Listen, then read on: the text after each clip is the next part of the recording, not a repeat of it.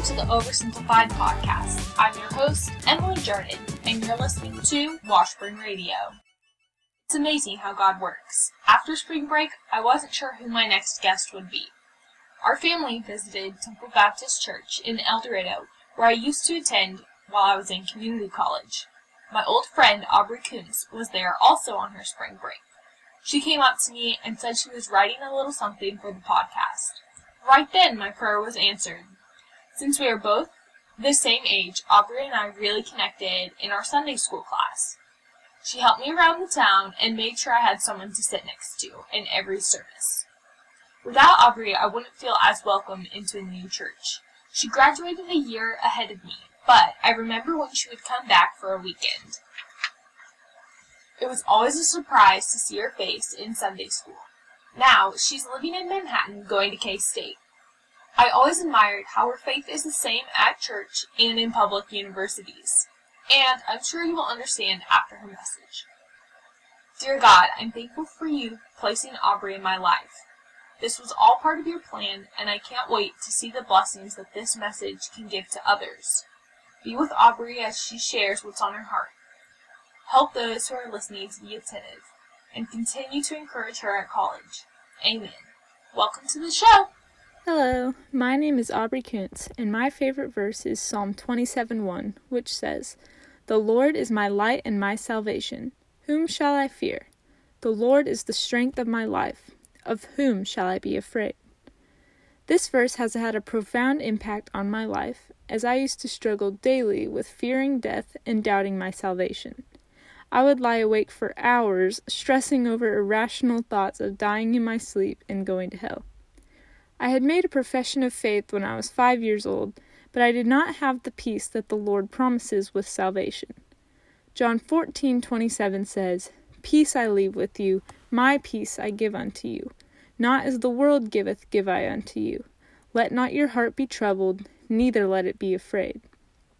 Another verse that my parents had me memorize during this time was Psalms 4:8, which says, "I will both lay me down in peace and sleep, for thou, Lord, only makest me dwell in safety." However, even this verse could not assuage my fears, because something was missing: the Holy Spirit. I simply wasn't saved. Therefore, at church camp on July 29th, 2008 in Sedalia, Colorado, I swallowed my pride as a 10-year-old church kid and accepted Jesus Christ as my Savior. For real this time. I believe that you should be able to remember the exact date and place where you accepted Christ. Since that day, I have not once struggled with doubting my salvation. It's crazy to think that the girl who would lie awake for hours and not be able to sleep now practically passes out as soon as her head hits the pillow.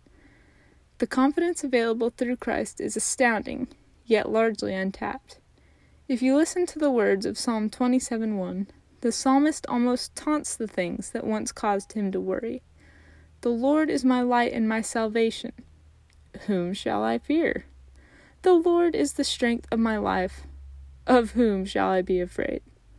He is my light, meaning that by him I feel safe, and I can see the way I ought to tread. He is my salvation, as Romans 10:9 states, that if thou shalt confess with thy mouth the Lord Jesus, and shalt believe in thine heart that God hath raised him from the dead, thou shalt be saved. Only he can save us from our sins and give us eternal hope. Lastly, he is my strength, meaning that any power to overcome sin is from the Lord. Philippians 4:13 says, "I can do all things through Christ, which strengtheneth me." You may not be afraid of someone breaking into your bedroom and shooting you in the night, but you may have a fear that is just as irrational when compared to God's greatness and power. He is ready to be your light, salvation, and strength. You simply have to surrender yourself and let him. With God in control, there's nothing to fear. Remember, He is the one taking care of you in the best possible way. If you don't know where you're going after you die, you can have peace today. Just like Aubrey was talking about, having Jesus in your heart can give you the rest that you're seeking. The best part about God is He's not giving up on you. However long it takes to welcome you into His kingdom, He will wait. Salvation is a serious topic, but You should be able to know if you've accepted Jesus or not. There's no question about the feeling of peace you receive after you've laid down your pride to follow Him. Maybe you are experiencing some doubt, which means to feel secure, you need to have a talk with God about fully accepting Him into your life. Isn't it wonderful that the all-powerful God is begging to be in your life?